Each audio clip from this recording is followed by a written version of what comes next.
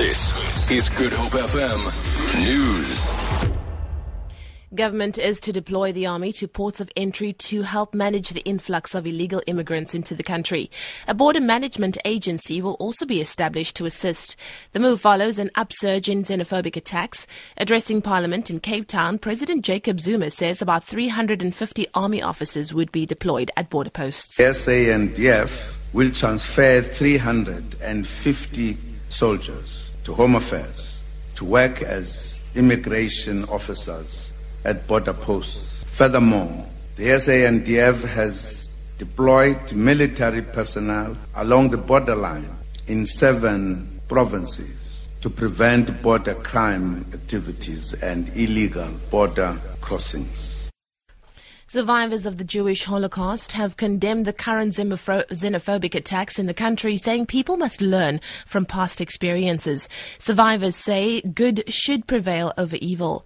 They have been speaking at a Holocaust remembrance ceremony in the Pinelands Jewish Cemetery. Concentration camp survivor Miriam Lichterman says this year represents the 70th anniversary of the end of the Second Cold War. Xenophobia, the anti-Semitism, the xenophobia that we have witnessed lately, it is just beyond comprehension.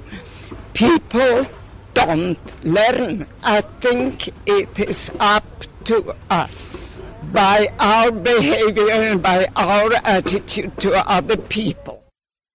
The principal of Nkwenkwezi Secondary School in Dunoon, which is the highest rate of late coming in the district, says detention does not always work. The Western Cape Minister of Education, Debbie Schaefer, has visited the school to get a first-hand account of the problems. She says some learners have a history of serial late coming. This morning, 13 learners were late, whilst 4 others turned up around at the street corner when they saw officials on the premises. Principal Tembikolo Kutu says they do take into account a number of social issues which the learners have to deal with. Also some learners that heading the homes. Then we take that into consideration. The class teachers do communicate with the parents in some cases, so they know the learners that faces those challenges. A Ukrainian journalist known for his pro-Russian views has been shot dead in the capital, Kiev.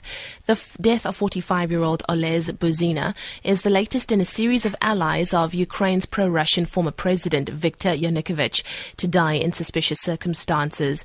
MP Oleg Kalashnikov, who was close to Yanukovych, was killed in Kiev yesterday. And then finally, on the currencies market, the rand is trading at 12 rand 4 to the dollar, 17 rand 93 to the pound sterling, 12 rand 87 to the euro.